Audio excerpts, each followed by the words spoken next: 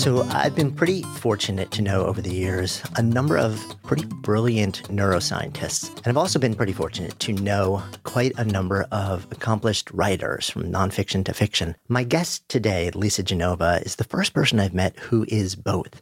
She is an astonishingly accomplished neuroscientist with a strong focus on Alzheimer's and cognitive brain function. And at the same time, she's an acclaimed fiction writer who wrote a book called Still Alice, which became a massive bestseller, selling millions of copies, was then turned into an Oscar-winning movie with all these A-list stars in it. And that also kicked off a stream of other fiction books. She tends to write books that illuminate people moving through neurological conditions, but they're fiction and they're so beautiful and compelling, and it allows you to step into the experience of other people and families and understand them in an entirely different way. Really, really powerful. She is also an expert in this world of Alzheimer's and the decline of brain function. And for anybody who is in the middle years of their lives, you may be wondering, what do I do to stay as cognitively active and alert and here as possible? For anybody who may be a little bit older, you may actually be dealing with problems with yourself or with loved ones or with parents. So we come full circle and dive into that world as well at the end to really explore what happens and what are the things that we might be able to do to help prevent some of this decline and potentially even maybe reverse it or kind of rebuild around it. So excited to share this conversation with you. I'm Jonathan Fields, and this is Good Life Project.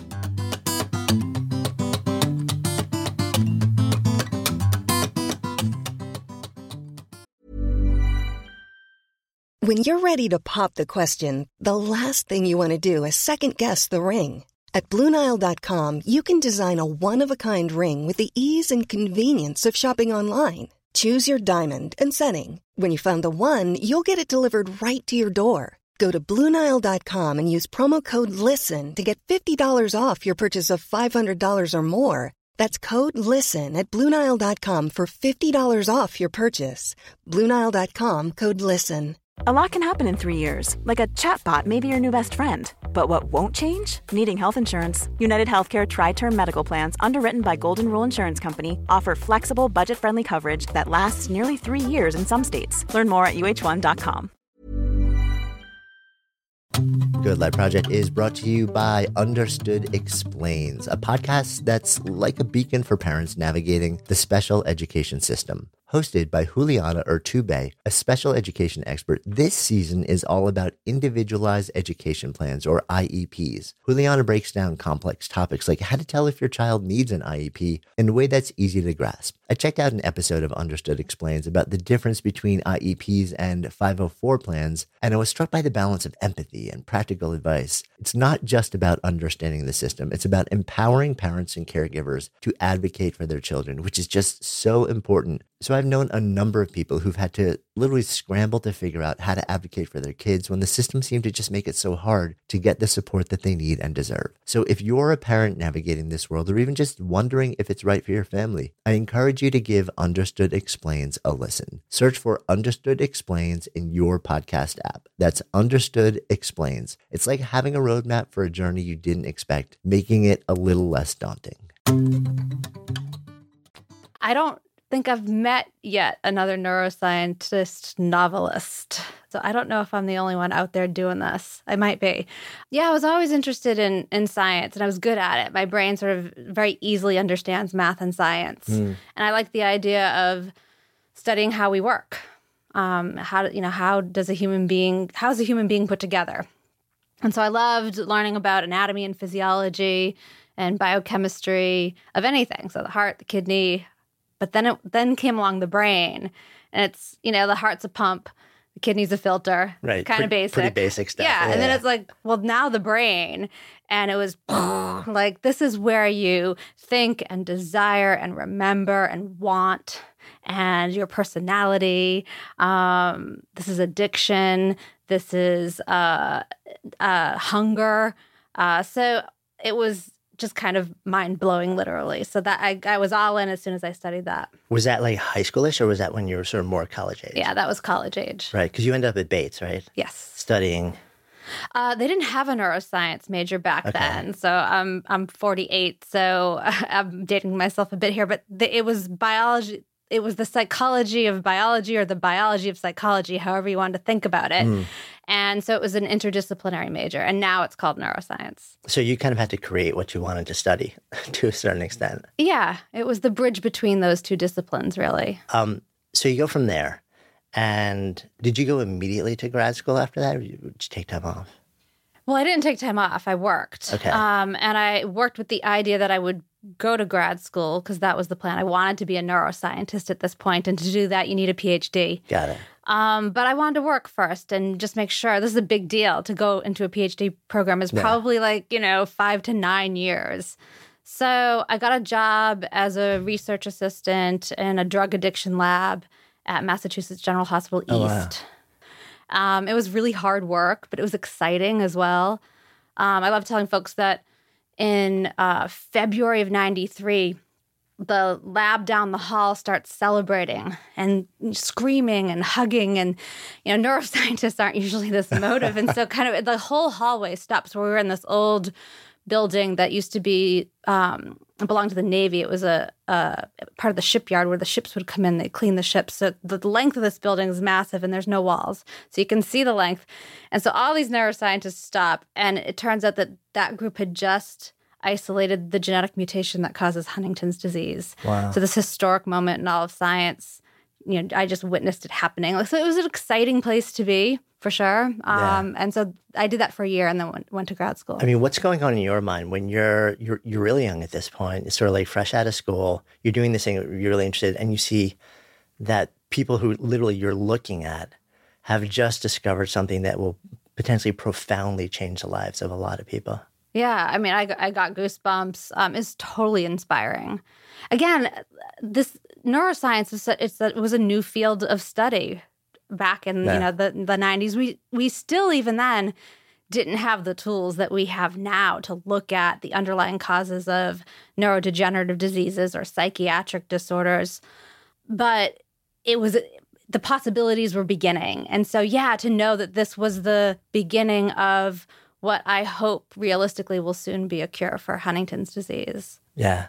So at that point also, I mean, was the whole idea of neuroplasticity is still relatively new. Was that even in play then, or was that like the really, really early days of that, if even? Yeah, that was definitely in play then. Okay. I mean, when I was at the beginning of grad school, or maybe it was even undergrad, there was this idea that, you can, once you have the number of neurons you have in your brain, like if you kill any, that's it. You'll never get another new one. And that's been debunked. We generate new neurons regularly, and certain things help that, like exercise.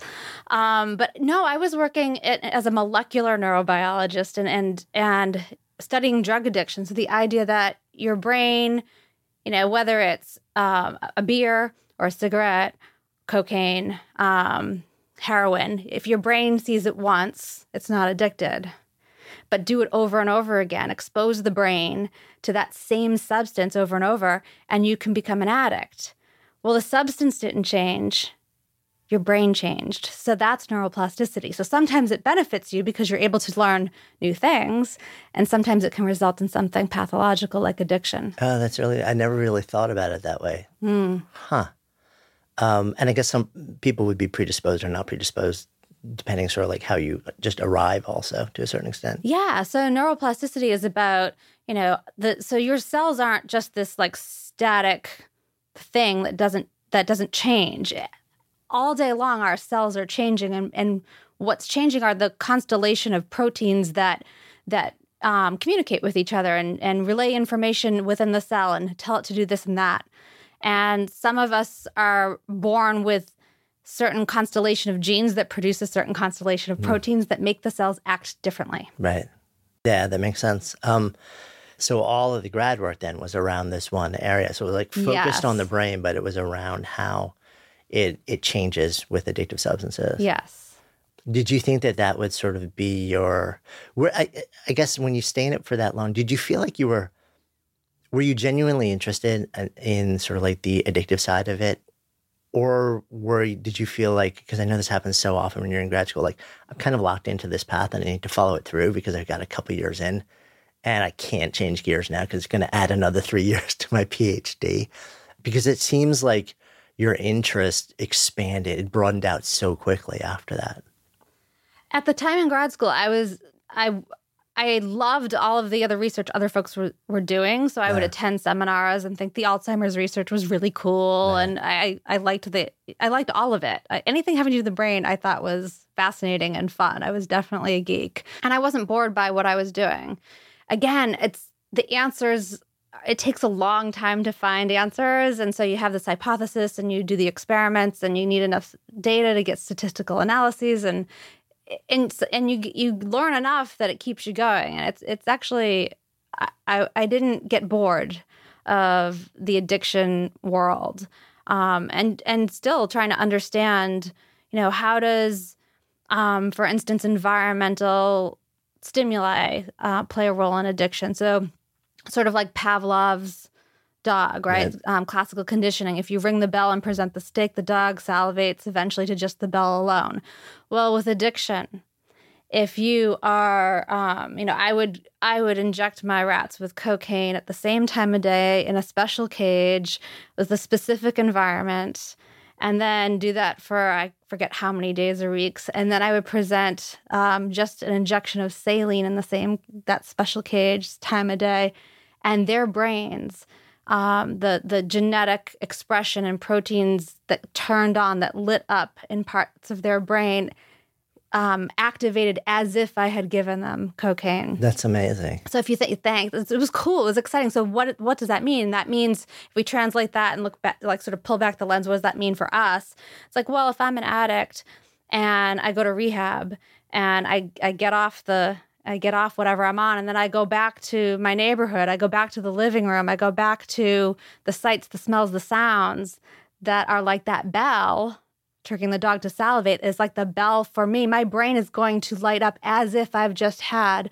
another hit of cocaine or another beer or a cigarette. And then that primes the brain to say that was good, do it again. Yeah, I mean, it's so fast. I'm blown away by, I feel like, how much we're learning about the brain and also probably by what at least it seems to me, how much more we still don't know.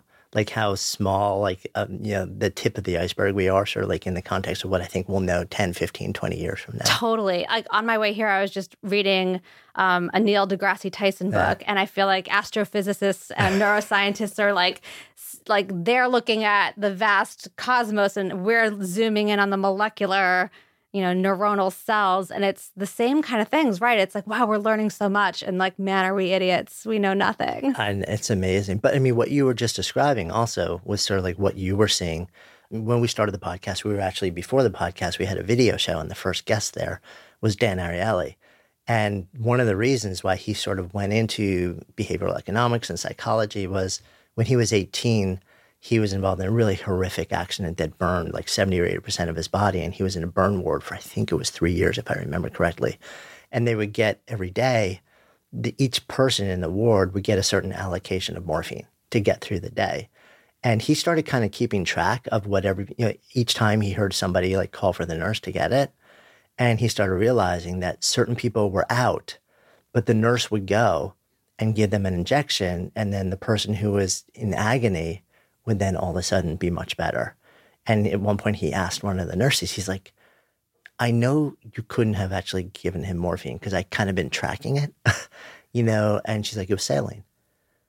But it was just kind of like the same thing. Yeah. His brain had been trained that when you get the injection, you feel something going into you. The brain was like, okay, this means that I feel better. Right. And this is part of placebo effect. Right. And it's like, it's a real thing. It's this amazing. Is the psychology of our biology, right? Yeah. So like we tend to think of, sort of what's going on from the neck up in terms of thinking and feeling as separate from, blood and tissue and physiology. Yeah. And thinking is physiology, emotion is physiology, and they all interplay. Yeah, and the whole idea behind like beliefs literally changing your physiology.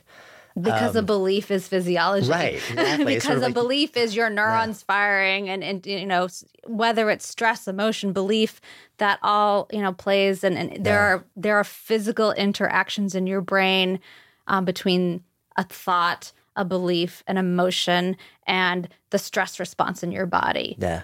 Yeah, it's amazing how it's all just one giant feedback mechanism. Yeah. So you end up completing your PhD, going out into the world. What do you actually do after that? So I thought I wanted to be a professor. I thought I wanted to be a professor at a small liberal arts college like Bates. Right. And I called around to the various professors I know. I'm like, so are you tired? Are you thinking of retiring anytime soon? You know, you were kind of old when I was there. You know? And no, nobody was done. And there were no slots available. And I didn't, you know, again, I was married at the time and he was a lawyer in Boston and we have family in this area. So I didn't want to go off to California, for example. So there were no teaching opportunities. And so it's like, well, I should postdoc, which basically means doing more of what I was doing as a grad student, making just a little bit more money. And again, I didn't see any opportunities that were really exciting in the Boston area. You know, the guy doing addiction research, Steve Hyman, he had gone to Bethesda, Maryland at the NIH. So I couldn't continue working for him and really wanted to change things up anyway. So weirdly, and I actually don't exactly remember how this all started, but I ended up working as a strategy consultant for biotech, pharmaceutical, and medical device companies at a company called Health Advances. And it was really fun. It wasn't something I intended to do forever or for very long, but it was really fast-paced, which was the opposite of scientific research, and working in teams, which was so exciting and new for me because I'd been working in my own little singular silo for 5 years. So working in teams to solve problems that you couldn't look up on the internet and figure out. So, you know, a biotech company might say, like, we've got a compound that could treat liver failure or kidney failure. Which one should we put it in for clinical trials? So sometimes I was working on neuroscience-related projects, and other times I wasn't. And I liked it. It was exciting. Yeah, I mean, it's sort of like just keeps letting you test out different expressions of your interest. At the same time, in the background, I guess would the timing be right around that window, and I guess maybe through your PhD too, you notice your grandma is actually starting to be diagnosed with some brain problems. Yeah. So I think she was diagnosed just as I finished my PhD, but she'd certainly been experiencing memory issues for, you know, in retrospect, probably a decade. Yeah. So she was diagnosed when she was 85. And I think for, you know, many years before then, and I think we can trace it back to about 10 years before then, she'd started becoming forgetful. So she'd leave the keys in the door and not be able to find the keys. She'd leave the tea kettle on the burner and it would be whistling and she wouldn't respond to or think about, well, what is that sound? Or what is that sound? Not be able to figure it out. Couldn't handle the checkbook anymore. So my dad took over that responsibility. But we all just assumed that this was a normal part of normal aging. Like, well, Nana's just getting old. This is just what that looks like. And so I think there was a certain amount of, well, that's a misconception that the general public has. And it was a bit of denial because, you know, nobody wants to see Alzheimer's happen to someone you love. So we were, you know, her 9 children who were all married and the grandkids, most of us live locally and we saw her regularly. And I mean, we kind of saw what was going on, but we didn't register it until she ended up walking to the bowling alley from her house in the middle of the night, thinking it was the middle of the day, wondering why her bowling team wasn't there and like calling people. And that was when my family was sort of like, well, wait a minute, that's really strange. How come she didn't know it was the middle of the night and what's going on? And so got her evaluated and it was Alzheimer's. Yeah. Were you close with her? Yeah, very. So we grew up in the same town. My grandfather died when I was 7. So she was living alone for a really long time. But my brother and I used to sleep over there a lot, if not every weekend. I can't really remember, but we were there a lot. And I loved her. She was fun, really smart. I think she had her education only went up to 6th grade or 8th grade. Her parents spoke no English, Italian immigrants. But really smart lady and fun and adventurous and, you know, was on the bowling team and swam every day and was traveling and loved her family. We all loved her. Yeah. Yeah. So as you're seeing what's happening with your grandma, and once it hits a point where you're like, this is not just the natural process of aging. There's actually there's a disease state happening here. And at the same time, you're studying and you're coming out of this world of really geeking out and trying to understand the brain and what's happening. Were you at any point sort of, like in those earlier times, especially sort of like, maybe let me start to actually take a look at this? Or did that happen later on? No, it was during that time. So when she was diagnosed with Alzheimer's, I'm a grandkid, so none of this is my responsibility, but I'm around. Yeah. And so, my aunts and uncles and my parents, but especially my aunts, they really sort of rolled up their sleeves and like, okay, what are we going to do? How are we going to handle this? And ultimately, my Aunt Mary became her full-time caregiver. So she and my uncle moved into my grandmother's house, and my Aunt Mary cared for her for 4 years until my grandmother died. But I'm the neuroscientist geek in this family, and it's going to be, I was so ready to figure this out. Like, okay, let me read everything I can about Alzheimer's, and I'll be able to help us figure out how to, best care for her and what treatments are out there and what's going on. And so, I really dug into the literature. So I read the scientific research papers first, which is like the most useless piece of information for my family, but I, being the geek, really loved it. So I got up to speed on the current understanding of the molecular neurobiology of Alzheimer's. And then I read, the textbooks, the clinical management, how this disease is treated and managed. And then I read the self-help, how to care for books. So like the 36-Hour Day is the most common one people know about. And that one in particular, and books like it, were helpful in terms of how to be a good caregiver. And so that information I passed along to my family. But for me, I was left really restless. Like the more I learned, the more frustrated I got it took a while to figure it out. But what was bothering me was that everything I read at the time was written from the perspective of an outsider looking in.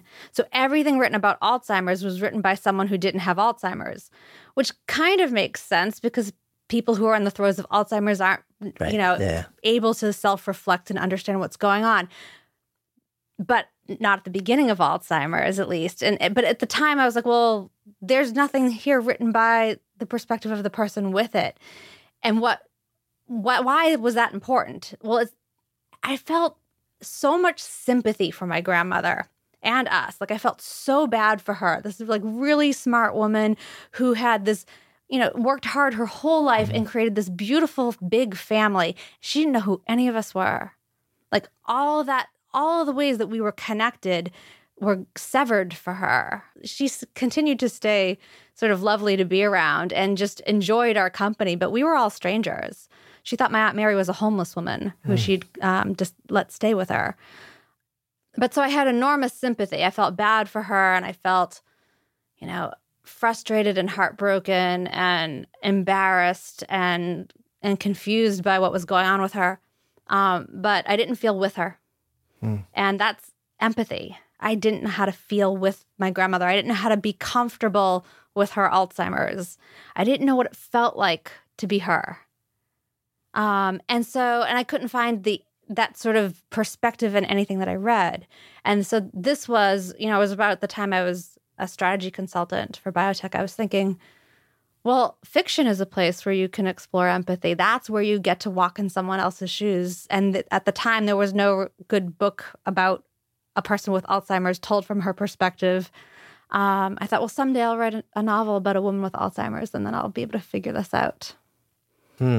What makes you feel like you're the person who would be the writer of that book?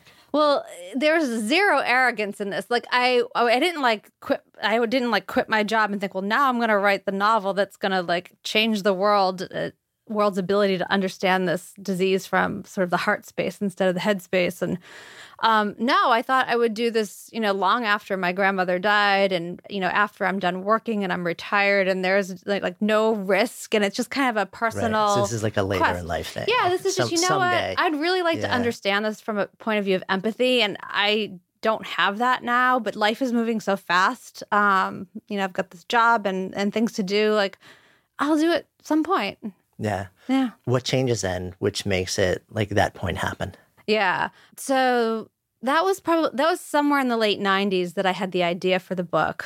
In 2000, my daughter was born, and I quit my job to be home with her for anywhere from 6 months to a year was the plan.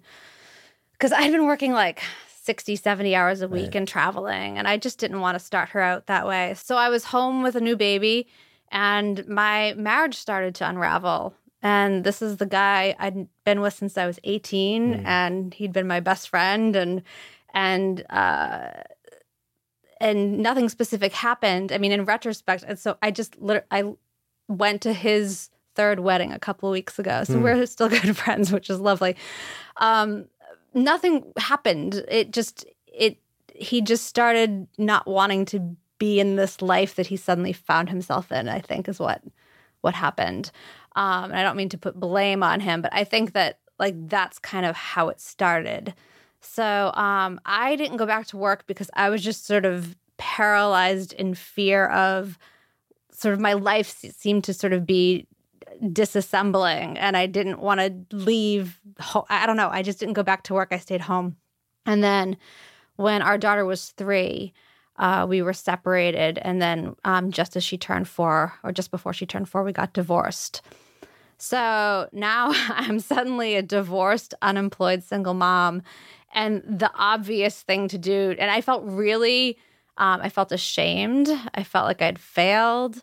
I felt heartbroken over the loss of this relationship. I felt unacceptable. My parents were married. I grew up Catholic. I just felt like this is not how this was supposed to go. And so like the quickest way to feeling acceptable again would have been to go back to doing something I was trained and educated to do. So it's go get a job at a biotech, go back to consulting, go work in a neuroscience lab. But the shakeup, like the sudden derailment of my life, which had been so linear and like tick the boxes, right? Like as you grow up, it's like there are all these expectations. You'll go to college, you'll get a job, you'll get married, you'll buy a house, you'll have the kid. Like it was all just going. And then suddenly I'm off the rails.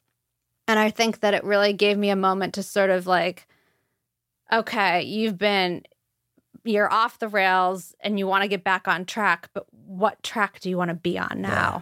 Like you actually have a moment to make a choice instead of like just barreling ahead with your head down based on the decision of an 18-year-old. Like my whole life was unfolding based on the decision at 18 to be a neuroscientist in some ways. And so I was like, all right, well, if you could do, and I remember the question, it was, all right, Lise, if you could do anything you wanted, what would you do? And the answer was go write that book. And I didn't like that answer. Right. I was like, no. Were you like surprised that was the answer? Yeah. And it was like, well, so in my sort of logical, conscious, analytical, argumentative mind was, no, you can't do that. You don't know how to write a book. Nothing about that makes sense. You're not going to get paid. You might never get paid. It might be horrible. Like people are going to point and laugh. Like no one's going to approve of that decision. Like, what will my parents think? It was like just a horrible idea. And so I kept getting quiet and trying to think of like, okay, what's the next thing I should do? And that it wouldn't leave. And it was sort of like, okay, well, if I could do anything I wanted, if I didn't have to care about what anybody thought, like if I didn't have to worry about judgment, and if I didn't have to worry about money, and that's real, like you've got to pay the bills, but just for a second, like what if it didn't really matter? And it was just inescapable. It was like, go write the book. So I dropped my daughter off at preschool and I went to the Starbucks down the street and began writing the book about the woman with Alzheimer's.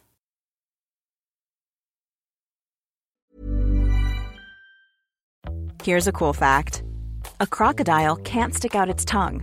Another cool fact, you can get short-term health insurance for a month or just under a year in some states.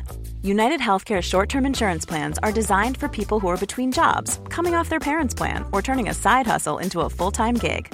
Underwritten by Golden Rule Insurance Company, they offer flexible, budget-friendly coverage with access to a nationwide network of doctors and hospitals. Get more cool facts about United Healthcare short-term plans at uh1.com. This is Paige, the co-host of Giggly Squad, and I want to tell you about a company that I've been loving, Olive & June. Olive & June gives you everything that you need for a salon quality manicure in one box. And if you break it down, it really comes out to $2 a manicure, which is absolutely insane. It's also so easy to get salon-worthy nails at home with Olive & June. The difference between how your nails used to look when you did them yourself and now with the Mani system is a complete game changer. The best thing about Olive & June too is it's a quick dry. Dries in about 1 minute, lasts for 5 days, and full coverage in up to 1 to 2 coats. Visit oliveandjune.com/perfectmani20 for 20% off your first system. That's oliveandjune.com/perfectmani20 for 20% off your first system. Good Life Project is sponsored by NetSuite. So I remember when our businesses were just starting to really scale. It was amazing and also added complexity and stress. And the things that I used to do in hours were taking days, too many spreadsheets, too many systems, no single source of truth. If that sounds familiar, you should know these numbers. 37,000, 25, and 1. 37,000 businesses have upgraded to NetSuite by Oracle. 25. NetSuite turns 25 this year. That's 25 years of helping businesses do more with less, close their books in days, not weeks, and drive down costs. And 1, because your business is one of a kind. So you get a customized solution for all of your key performance indicators in one efficient system with one source of truth, manage risk, get reliable forecasts, and improve margins. Everything you need to grow all in one place. And right now, download NetSuite's popular KPI checklist designed to give you consistently excellent performance absolutely free at netsuite.com/goodlife. That's netsuite.com/goodlife to get your own KPI checklist. netsuite.com/goodlife. Good Life Project is sponsored by Lexus GX. So have you ever owned something that inspired you to just up your game? For me, it was this high-end mountain bike. I love the ultralight frame, the suspension, the precision gearing, and I realized it deserved to be ridden to its full potential. So I started training harder so I could experience the joy it could give back to me. And it paid off. That bike helped me discover just new levels of performance and straight up joy. When we own exceptional things, they inspire us to do exceptional things. The all-new Lexus GX has an exceptional capability that will have you seeing possibilities you never knew existed. Its advanced technology and luxurious interior mean that wherever you go, you'll never go without. Imagine tackling rugged landscapes with the available 33-inch all-terrain tires and multi-terrain select, then unwinding with the available front-row massaging seats. This is a vehicle that inspires you to go further, to live up to its full potential. So why settle? Live up to the all-new Lexus GX, luxury beyond limits. Experience amazing at your Lexus dealer. What was it like when you, for the first time, you drop your daughter off and you go to the local coffee shop and you sit down and you're like, okay, I'm starting the book? Yeah. Well, I didn't start writing right away. So I just sort of, I'm a good learner. I'm a good student. And I continue to, with every book I write, with anything I do, it's like being a beginner again is kind of a fun, even though it's scary, it's a fun place to be. Yeah. And so even though I've written many books now, with each book I begin, I'm like, all right, I'm a beginner again. This is great. And actually, I told you I was just listening to your interview with Julia Cameron, and literally I've read that book 5 times. Right. And I like reading it because at every age you're a different person. And so what spoke to me at 34 is not what speaks to me now at 48. So yeah, I read books on craft. I read The Artist's Way. So I read On Writing. I read Writing Down the Bones. Right. All the classics. All the good ones. And I didn't know what I didn't know, which was awesome. So I didn't know how hard it can be to write a book or how grim it can be to try to get a publisher. I didn't know any of that. I didn't know any other writers. And I was doing research, so I know how to do that. And the research was okay, go, find the neurologists, shadow them, sit in on neuropsych testing, go find people who have Alzheimer's and talk to them. And I came to know 27 people in the early stages of Alzheimer's who could still talk about what it feels like to have it. And I was in touch with them every day for the year and a half that I was writing this, literally every day by email, chat, on the phone. And so the writing came, I did a lot. I probably researched for 4 to 6 months before I sat down to write. And then I'd sit down to write, and I'd start with morning pages like Julia Cameron recommends. And that definitely just sort of gets out the junk and gets you started. But a lot of times I'd freak out and be like, who am I to be doing this? I'm a neuroscientist. I'm not a writer. This is crazy. Well, especially also, I mean, because you made an interesting choice too, right? It would have been a huge thing to say, I'm going to write a book. It's an even bigger thing to say, like, the book needs to be fiction. I know. Which is, I mean, I've written like a handful of books too, but they're all kind of, they're all nonfiction and they're all kind of based on my experience. And I definitely have fiction in my head and that will come someday. But I'm a little bit terrified to write that book because in my mind, that's so much harder than just writing what I know. Because you've got to build the world. You've got to build the characters. So it wasn't you just saying, I'm going to write a book. I know a lot about the neuroscience. I've done all the research. You're like, no, this actually needs to be fiction, which is a whole different thing. I know. And I want to get back to how you think it's harder, but in some ways it's not. Because I'm writing nonfiction right now. I'd be so happy to hear that. Yeah. So you're right. For me to write nonfiction wouldn't have been that much of a leap for other people and me to understand. Because I'd written scientific research papers and had those published. People who are academics certainly write nonfiction. I could have sort of worn that neuroscientist hat and put out sort of a scholarly academic treatise on Alzheimer's. I could have focused on one particular person with the disease and written about his or her story. I had this intuitive hunch that fiction, that story is the place that we human beings are wired to feel like each other. Yeah, and I guess if you were trying to find a way in through empathy, that would have been, that's it. That was it. That was the curiosity. That was the... what does it feel like to have Alzheimer's from the perspective of the person with it? And then can I feel with that person, not for that person? Yeah. Can I inhabit what that experience is like emotionally? Right. So that was the plan. So interestingly, I'm writing a nonfiction book now about memory because, 10 years into talking about Alzheimer's to people all over the world. And like at the end of any talk I give, ladies, like the women will corner me in the ladies' room, or there'll be people who wait at the end of the book signing line. Like they're all really freaked out, concerned, worried about their memories. So these are people in their 40s, 50s, 60s, and rightfully concerned. But so basically I'm writing a nonfiction book to help people understand like how we remember and why we forget and what's normal and what's not. And I'm finding it much harder than fiction. Oh, that's so interesting. Yeah, it's because... And you're right. In fiction, you have to build the whole world and who are these characters and what do they look like and what are their backstories and why do we care and what's the struggle and yet for me at least maybe it's because of that's where I sort of started at this point. There's more play involved in that. It's more I feel more magic and playful and adventurous writing fiction because anything is possible and you can create things that are your invention. Whereas with nonfiction, you got to stick to the facts and you got to get it right. So I feel a little bit restrained to play within this box, right? Yeah, no, that makes total sense now.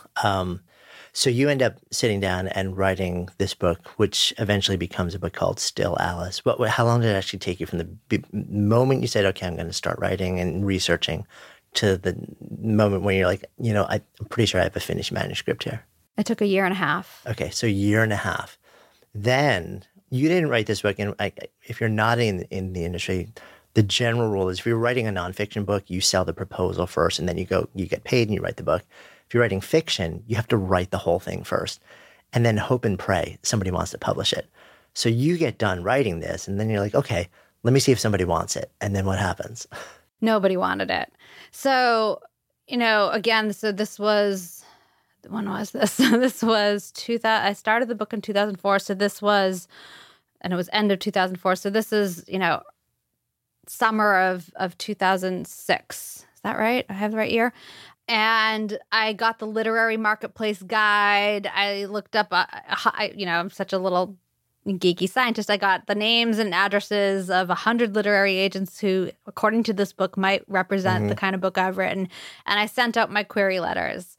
And I don't know, maybe my query letter just completely sucked. But like I heard back, at least 50 relatively right away, just dear author, no thank you. And, that they don't even give you a whole sheet of paper for this. They give you a third of a sheet of paper, which always cracked me up.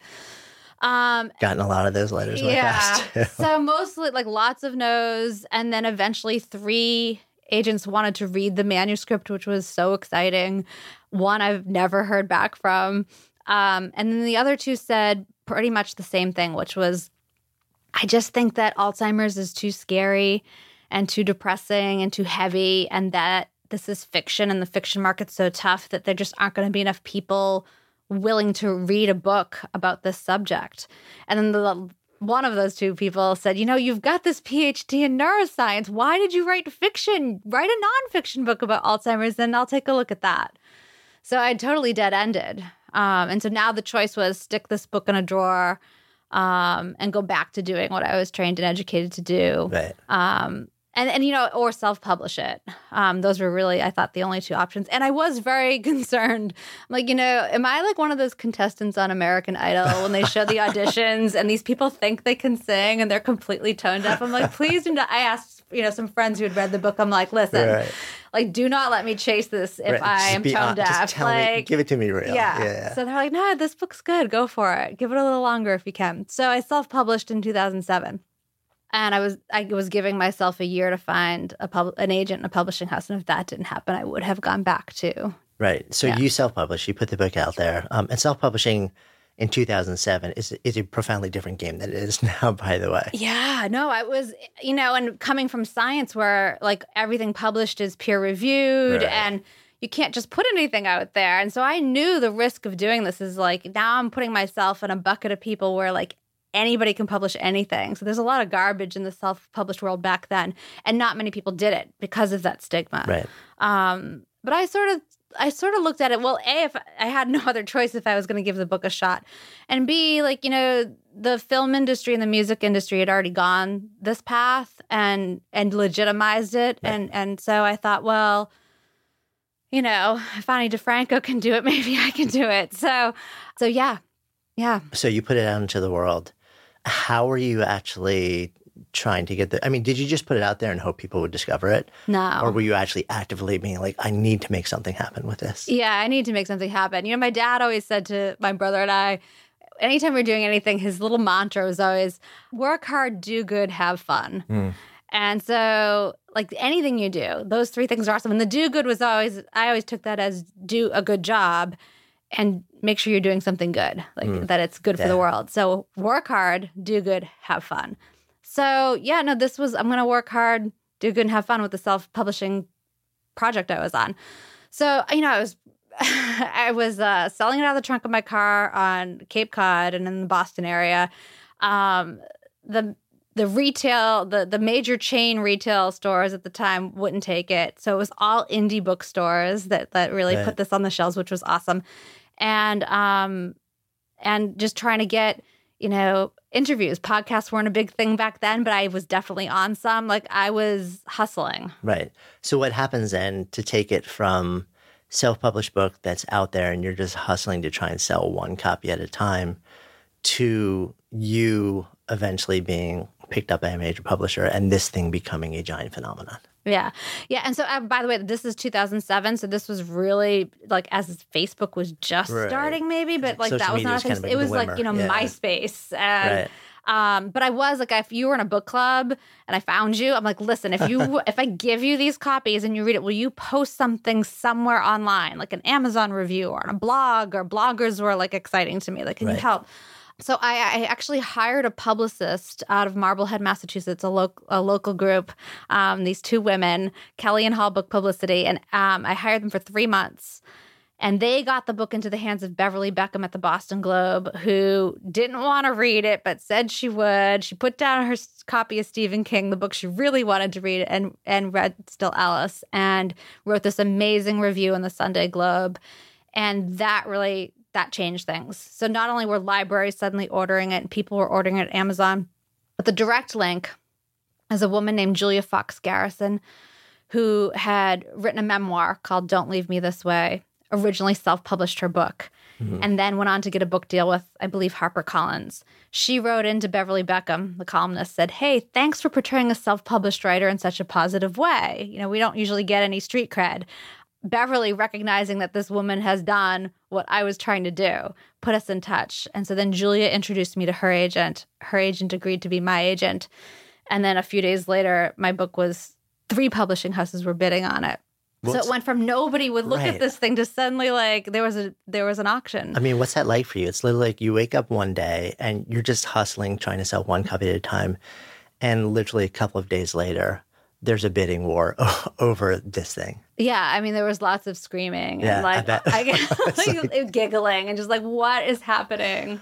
That book eventually comes out and becomes this giant hit. Eventually also gets turned into a big movie with big A-list stars in it, award-winning. As you're going along for the ride, like, while this is all happening, like, what's happening in your mind? Like, what's happening in your mind? What's happening in your life? And I guess the bigger curiosity for me is what's happening in the context of your identity and how it's shifting. So when I was writing the book, when I was doing the research and getting to know all those folks with Alzheimer's, I had this sense, I mean, when people who are sort of at the most vulnerable in their lives or who are facing something really threatening and it's a crisis and they've only got so much time, or the time that they, are, whether it's so much time to live, as in the case with ALS, or with Alzheimer's, it's live, but it's also to live with sort of the clarity of knowing who you are. And you're going to give some of that time, they're giving some of that time to me. That's so incredibly humbling to me and like such a privilege. And what it instilled in me was a sense of like responsibility and opportunity. Like if they're giving me an opportunity to help them be seen and heard, and to sort of maybe give them a stage for the world to understand their journey. And so the idea started when I was doing the research, but once it got published by Simon & Schuster and took off in a big way, I used that as an opportunity to be an advocate and to speak about Alzheimer's and to help like the book became the vehicle for having a conversation about a topic that people were very reluctant to talk about. And I think conversation fuels social change. And so if we don't have a medical cure for these diseases and disorders and conditions, but can we do something about pulling people back into community who've been excluded because they're other? In this case, it's other due to neurological disease. So part of what was changing in me was stepping up to becoming a voice to help the world understand what it is like to live with these neurological diseases and disorders. And so then with Simon Schuster publishing Still Alice, now I'm earning a living doing this, and it gave me permission to write the next book. So now I sort of began the transition from thinking of myself really as a neuroscientist who tried writing a novel, to I'm both. I'm a neuroscientist novelist. And this day more, I mean, I don't do neuroscience research anymore. I tell stories. Yeah. So I'm more of a storyteller than anything these days. Yeah, and a storyteller who has the context and the nuance and the depth of understanding of how the brain does and doesn't work, that allows you a level of inquiry and insight that somebody who writes that same kind of book just wouldn't have access to. Yeah, thank you. Yeah, I believe that's true. It gives me access to asking the right kinds of questions. It gives me access to, again, like when I'm writing the book on ALS, I'm shadowing the chief of neurology at Mass General. And then the people who have this, again, now I've got, some books, behind me, so people know who I am, rather than with Still Alice, I'd have to convince people that it's okay to trust me with your time. Yeah. Now people are like, we want to be part of your next project because we know that your books make a difference. Good Life Project is sponsored by Lexus GX. So have you ever owned something that inspired you to just up your game? For me, it was this high-end mountain bike. I love the ultralight frame, the suspension, the precision gearing, and I realized it deserved to be ridden to its full potential. So I started training harder so I could experience the joy it could give back to me. And it paid off. That bike helped me discover just new levels of performance and straight up joy. When we own exceptional things, they inspire us to do exceptional things. The all-new Lexus GX has an exceptional capability that will have you seeing possibilities you never knew existed. Its advanced technology and luxurious interior mean that wherever you go, you'll never go without. Imagine tackling rugged landscapes with the available 33-inch all-terrain tires and multi-terrain select, then unwinding with the available front-row massaging seats. This is a vehicle that inspires you to go further, to live up to its full potential. So why settle? Live up to the all-new Lexus GX, luxury beyond limits. Experience amazing at your Lexus dealer. Mom deserves the best, and there's no better place to shop for Mother's Day than Whole Foods Market. They're your destination for unbeatable savings, from premium gifts to show-stopping flowers and irresistible desserts. Start by saving 33% with Prime on all body care and candles. Then get a 15-stem bunch of tulips for just $9.99 each with Prime. Round out Mom's menu with festive rosé, irresistible berry chantilly cake, and more special treats. Come celebrate Mother's Day at Whole Foods Market. Imagine the softest sheets you've ever felt. Now imagine them getting even softer over time. That's what you'll feel with Boll & Branch's organic cotton sheets. In a recent customer survey, 96% replied that Boll & Branch sheets get softer with every wash. Start getting your best night's sleep in these sheets that get softer and softer for years to come. Try their sheets with a 30-night guarantee. Plus, get 15% off your first order at bollandbranch.com. Code BUTTERY. Exclusions apply. See site for details.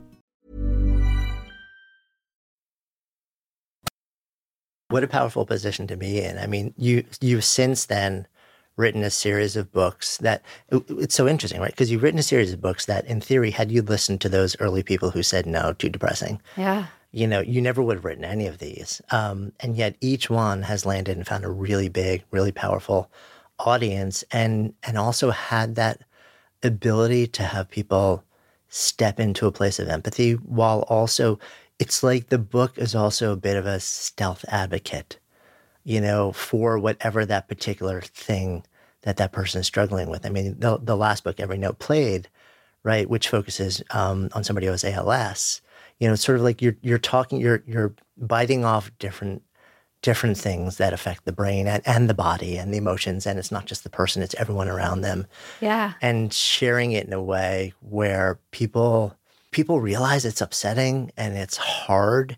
And at the same time, it's a part of the human condition. And we want to understand this. Yeah. And we want to feel and develop empathy for others. And also, you know, I'm curious whether, you know, when you talk about traumatic brain injury, when you talk about Alzheimer's, when you talk about ALS, when you write these books and they come out, I would have to imagine that people and their families who have these diagnoses come to you and say, it's like, thank you for allowing us to be seen.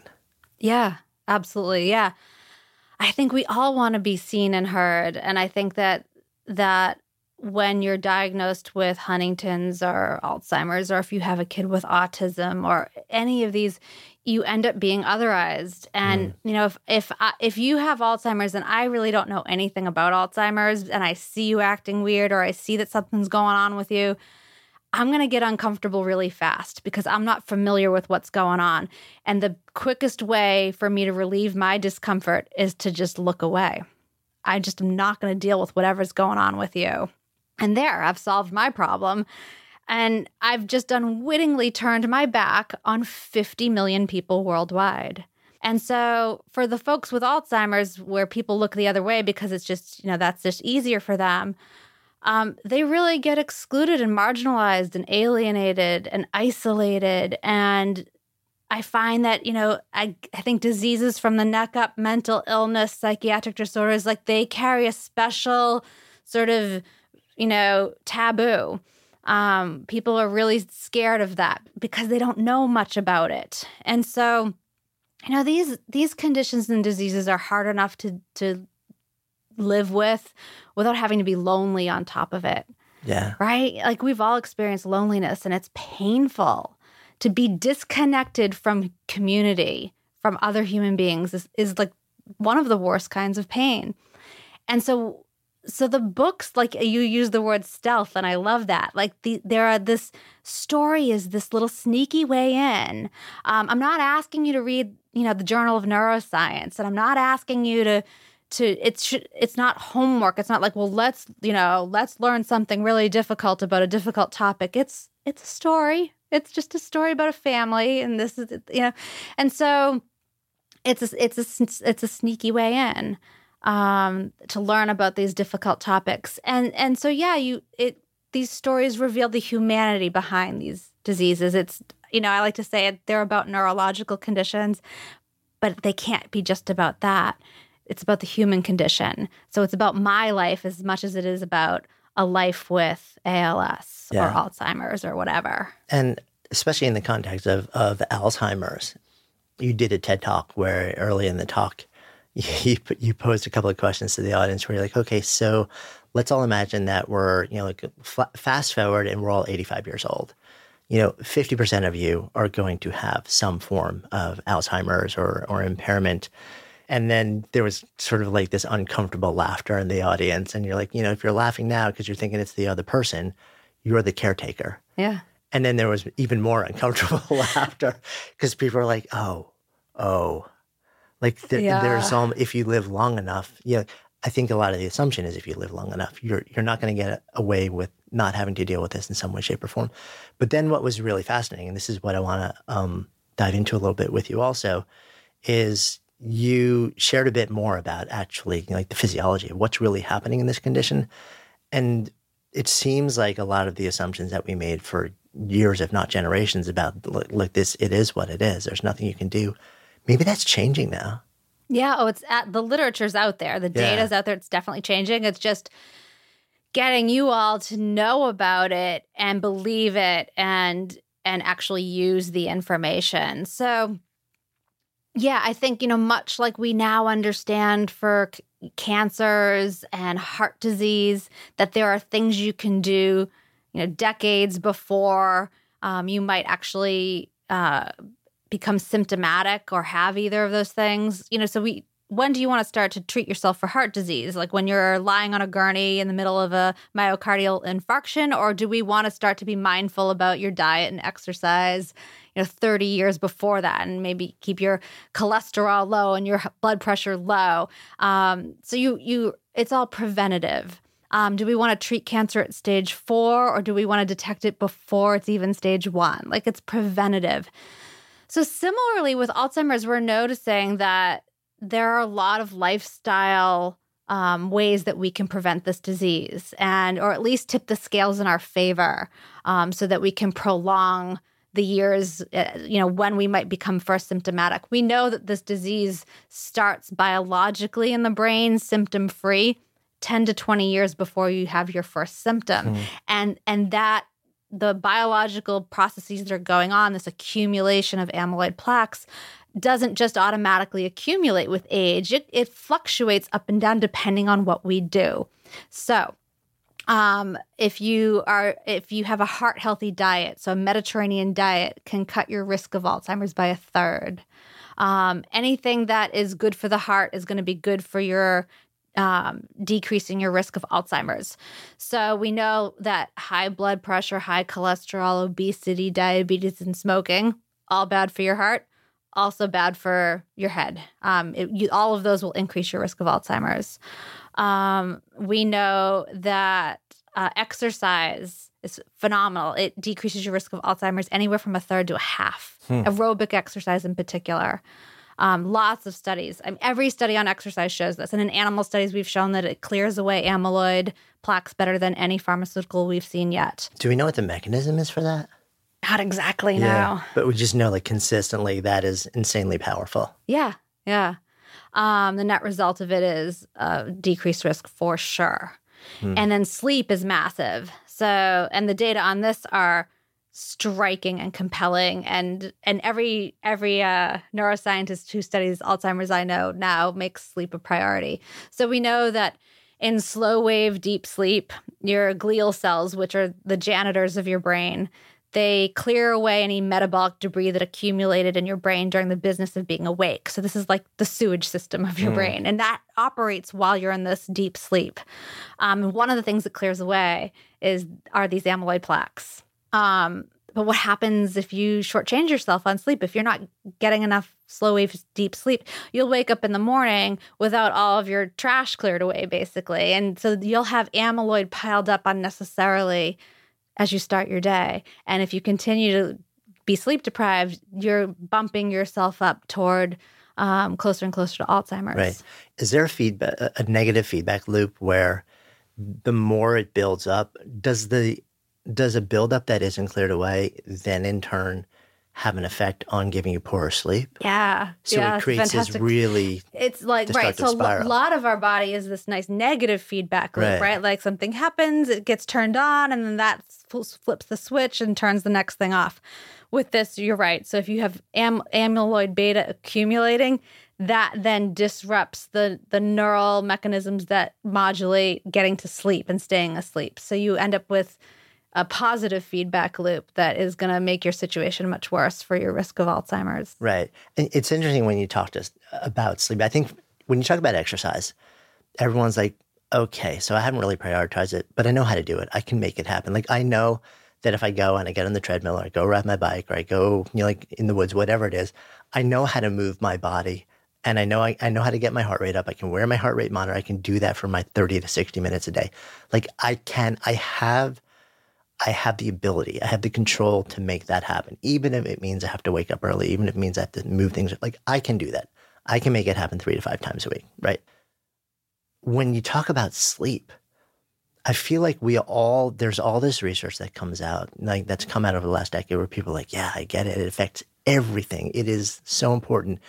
But along with that, there's this mad sense of frustration of like, but yeah, I've seen all of the blog posts about sleep hygiene and like the 10 things you should do in your bedroom, but it hasn't worked for me, and I'm so frustrated because I see how important this is, especially to brain health these days, but I can't make it happen, and it becomes.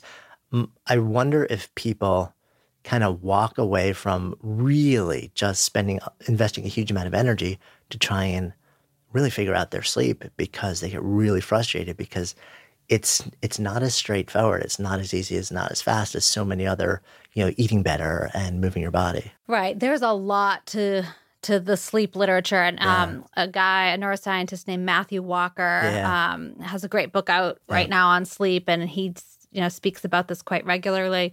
But yeah, there's a lot that we understand about diet and exercise, and we have cultures built around this, right? You go to the gym, there are gyms, there aren't friendly sleep clinics for people, I guess. So there's a lot that you can do to improve the quality and quantity of sleep.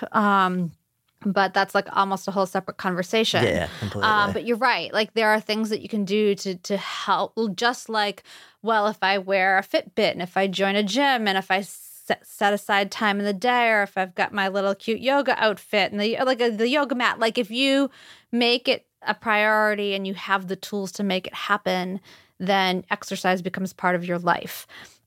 Similarly, if you understand the tools you need to get a good night's sleep, and I understand that you've tried some of these. We can talk later if you want. But there are unless something is really sort of, there are ways to figure it out. And the other thing I would say is yes, if you read Matthew's book, which is phenomenal, you'll walk away knowing that sleep affects every system in your body, and it fights cancer, and it's essential for mental health, and it's essential for memory and preventing Alzheimer's. And okay, but then you also might be panic thinking, my God, I've had 3 children. I didn't sleep for a decade. Does that mean I'm going to be dead tomorrow?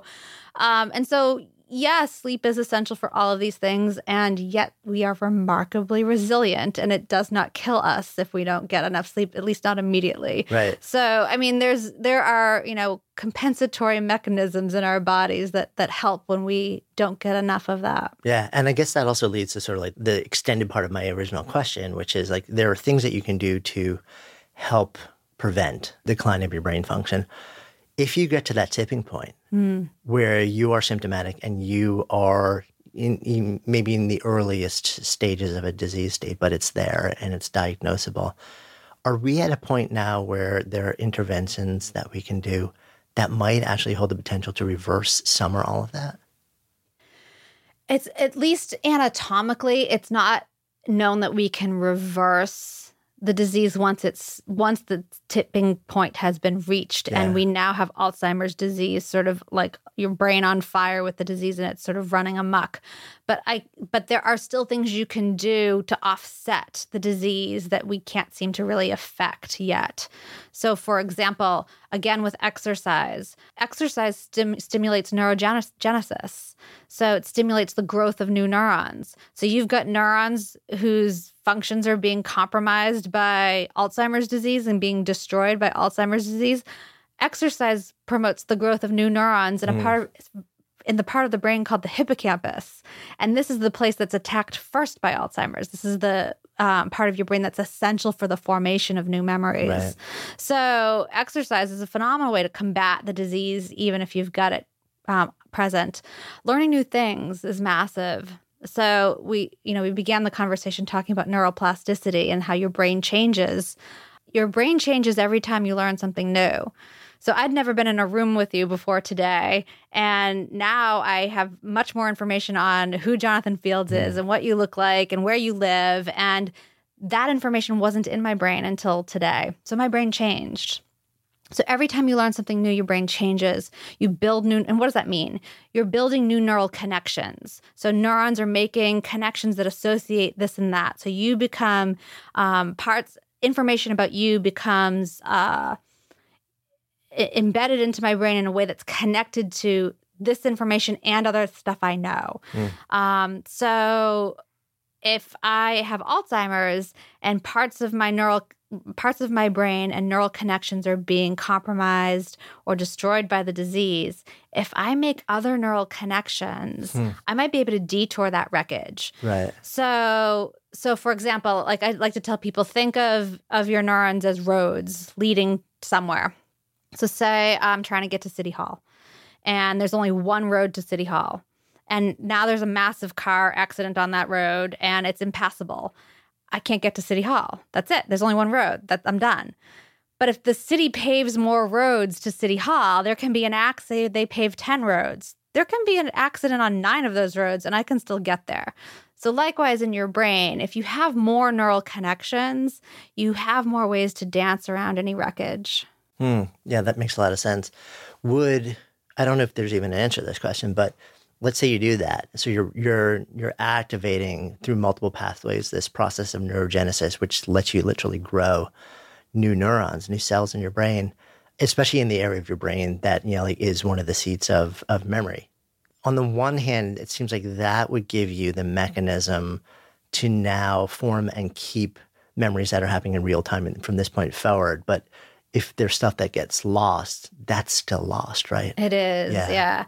And so Alzheimer's attacks your most recently made memories and personal history first. So if you know anyone with this, like the longer held memories, the stuff you learned when you were a kid is safe from the disease for a while. Interesting. So your dad or your grandfather or whoever who has this will, still want to listen to music from the 40s and 50s, or will still be able to talk about, what his home looked like when he was a kid, and give you massive amounts of detail, but will forget what you said 5 minutes ago. So the learning new things isn't necessarily creating new neurons, it's new neural connections. So it's connecting through neurons that already exist.